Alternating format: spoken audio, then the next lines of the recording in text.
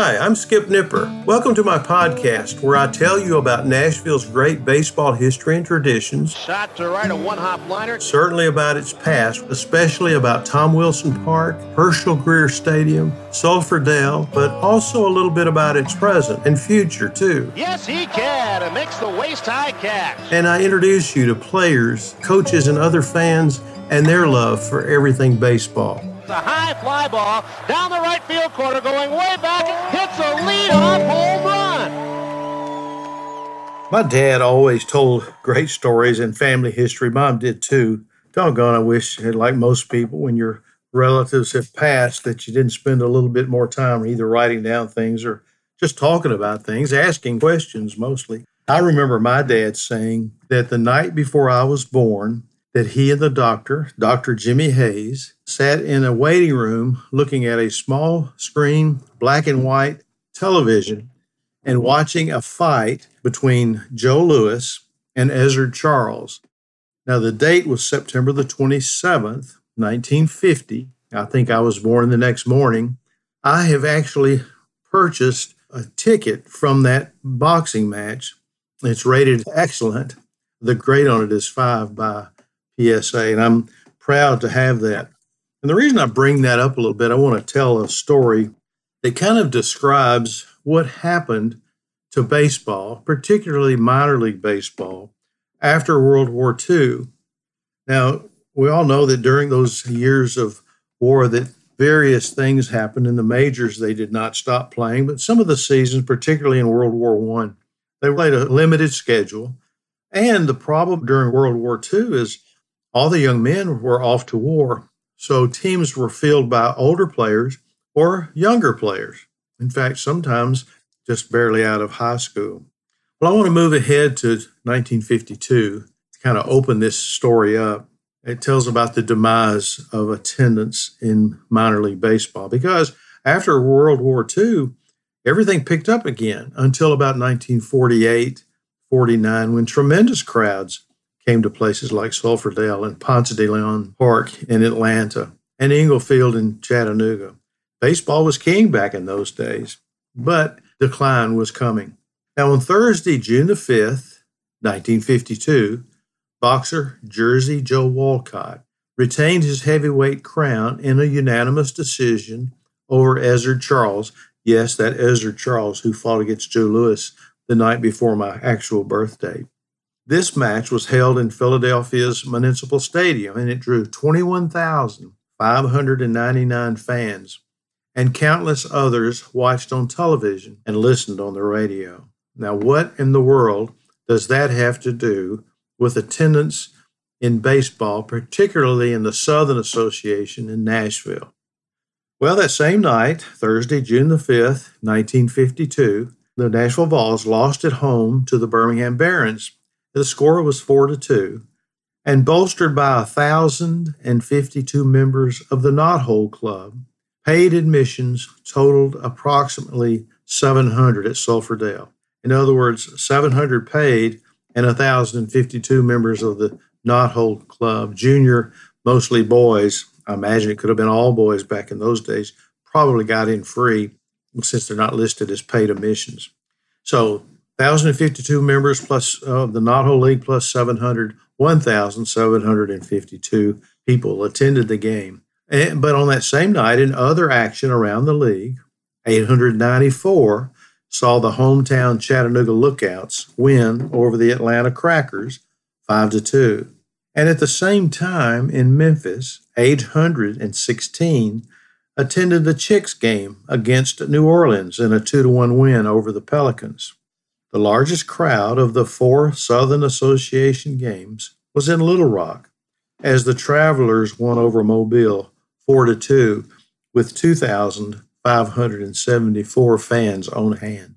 Now, once again, what does all this have to do with the Walcott-Charles fight that night? An article in the June 18th edition of the Sporting News helps explain the dilemma. Without knowing it, the future is predicted in a couple of ways. In its infancy, television was making its mark, and everyone was taking notice. And this news feature in the Sporting News began with this line: The impact of television on baseball attendance was never more thoroughly demonstrated than the night of the Joe Walcott Ezzard Charles Championship boxing match, June the 5th, when clubs generally reported low gates as fans remained home to view the title bout. Well, whether Southern Association executives were aware or not, some teams were planning on losing many fans to the fight broadcast. Columbus, Ohio, of the American Association, moved its game to the afternoon, and they still only drew 381. Toronto, of the International League, postponed its game entirely. Attendance across the minor leagues felt the effect for games played in competition with the big broadcast of June the 5th. And here are some numbers. In the American Association, that night, June the 5th, Toledo drew 1,952. Indianapolis drew 1,003. Louisville, 876. And over in the Texas League, San Antonio didn't have any trouble drawing 4,408, and Houston didn't either with 2,472. But in Shreveport and Beaumont, they drew less than 800 each. While in the Pacific Coast League, Hollywood drew 2,868. Now that sounds like a lot, but the previous night they drew 6,808. And in Seattle, it was a doubleheader, and they drew 2,388. And San Diego drew 1,170, while Oakland drew 432 because the game was delayed for the fight.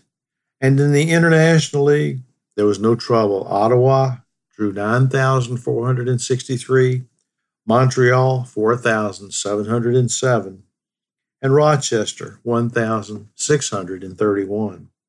The Pacific Coast League's Oakland game began once the fight was over. If you can believe it, television sets were placed near home plate for fans to watch the boxing match. Interestingly, Ottawa, Toronto, and Montreal, three Canadian teams which I mentioned earlier, did not have television stations in their cities, although Toronto residents could pick up the Buffalo signal. 7 Major League games were played on June the 5th, but only 2 at night in direct competition with the fight. And strange as it may seem, the Philadelphia Athletics played a home game against the Detroit Tigers at Shibe Park, but they drew only 2,616. Remember, the fight took place in Philadelphia. And the game in St. Louis against the Boston Braves, however, drew an attendance of 4,974. A few days after the fight, beloved Nashville, Tennessean sports writer Raymond Johnson called attention to the battle's resounding sway that hammered Southern Association attendance when he wrote, "If anyone harbors a notion that television does not cut down the baseball attendance, he should take a peep at the crowds at Southern League games Thursday night." And he continued with a comparison between Little Rock and the other Southern Association cities' opportunities for television competition. He wrote, "Over in Little Rock, 2,574 cash customers turned out Thursday night. Television didn't hurt over there because the Arkansas Capitol does not have TV. There are about 2,000 TV sets in Little Rock, and these owners depend on programs out of Memphis." And he continued, "Chattanooga doesn't have TV either, but Chattanoogans are able to pick up the programs from Atlanta's 3 television stations, and there are more than 20,000 sets in and around Chattanooga, according to estimates. No doubt many of these owners are mild baseball fans. And in comparison, Nashville has approximately 70,000 TV sets." He finished with a statement that bodes well for the future. And I quote, "There is no doubt that television has a powerful impact." Well, the crystal ball of 1952 let us in on what the future would know. Over time, both baseball and boxing would both reap the rewards of the real winner, television, by a knockout and a home run.